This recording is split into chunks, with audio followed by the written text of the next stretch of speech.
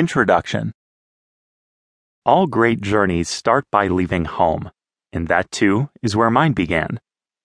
"Car's all loaded up," I told my dad as I slammed the trunk door shut, pinning the overflowing boxes of clothes up against the inside of the window.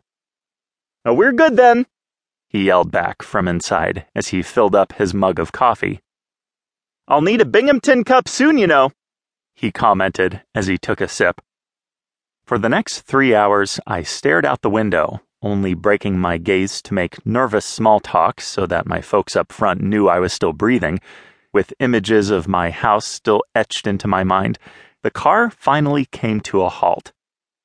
I fought the tears away, struggling to process the sudden end of one era and the raw beginning of the next. "Well, my dorm is the one on the left," I said to my dad as I unclicked the seatbelt. "Welcome to Binghamton."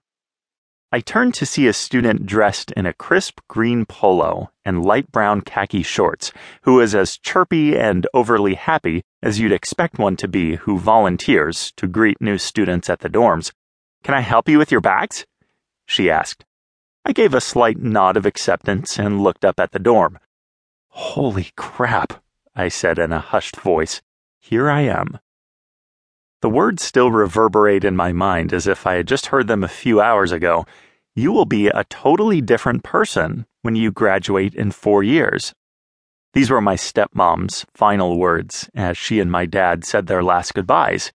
They hugged me, wished me good luck, and then turned and walked out of my dorm room as if they were just going into the kitchen for a quick snack. But this time they were leaving for good. The silence poured into my new room as I stoically watched my dad's SUV pull out of the parking lot and disappear around the bend. It was as if I had suffered a traumatic experience and refused to let my true emotions escape. Instead, I blankly looked out the parking lot, now void of the SUV, and sighed, my heart heavy.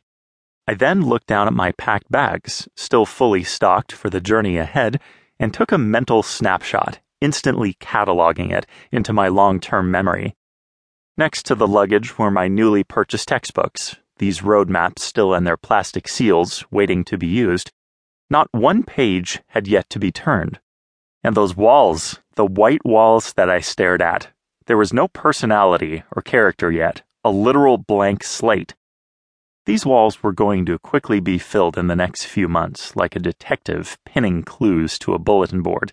Each item would be connected, the entire map soon enough representing my time as an undergrad. As I sat there alone on my bed, I tried to imagine what college would be like, how all of the pieces of the investigation would fit. I knew how the movies portrayed it. I knew what my mind thought it would be like. I knew what the college review sites had to say about it. But in reality, I had no idea what I was about to experience. The baseball, the classes, the friends, and the memories to come were all still ahead of me.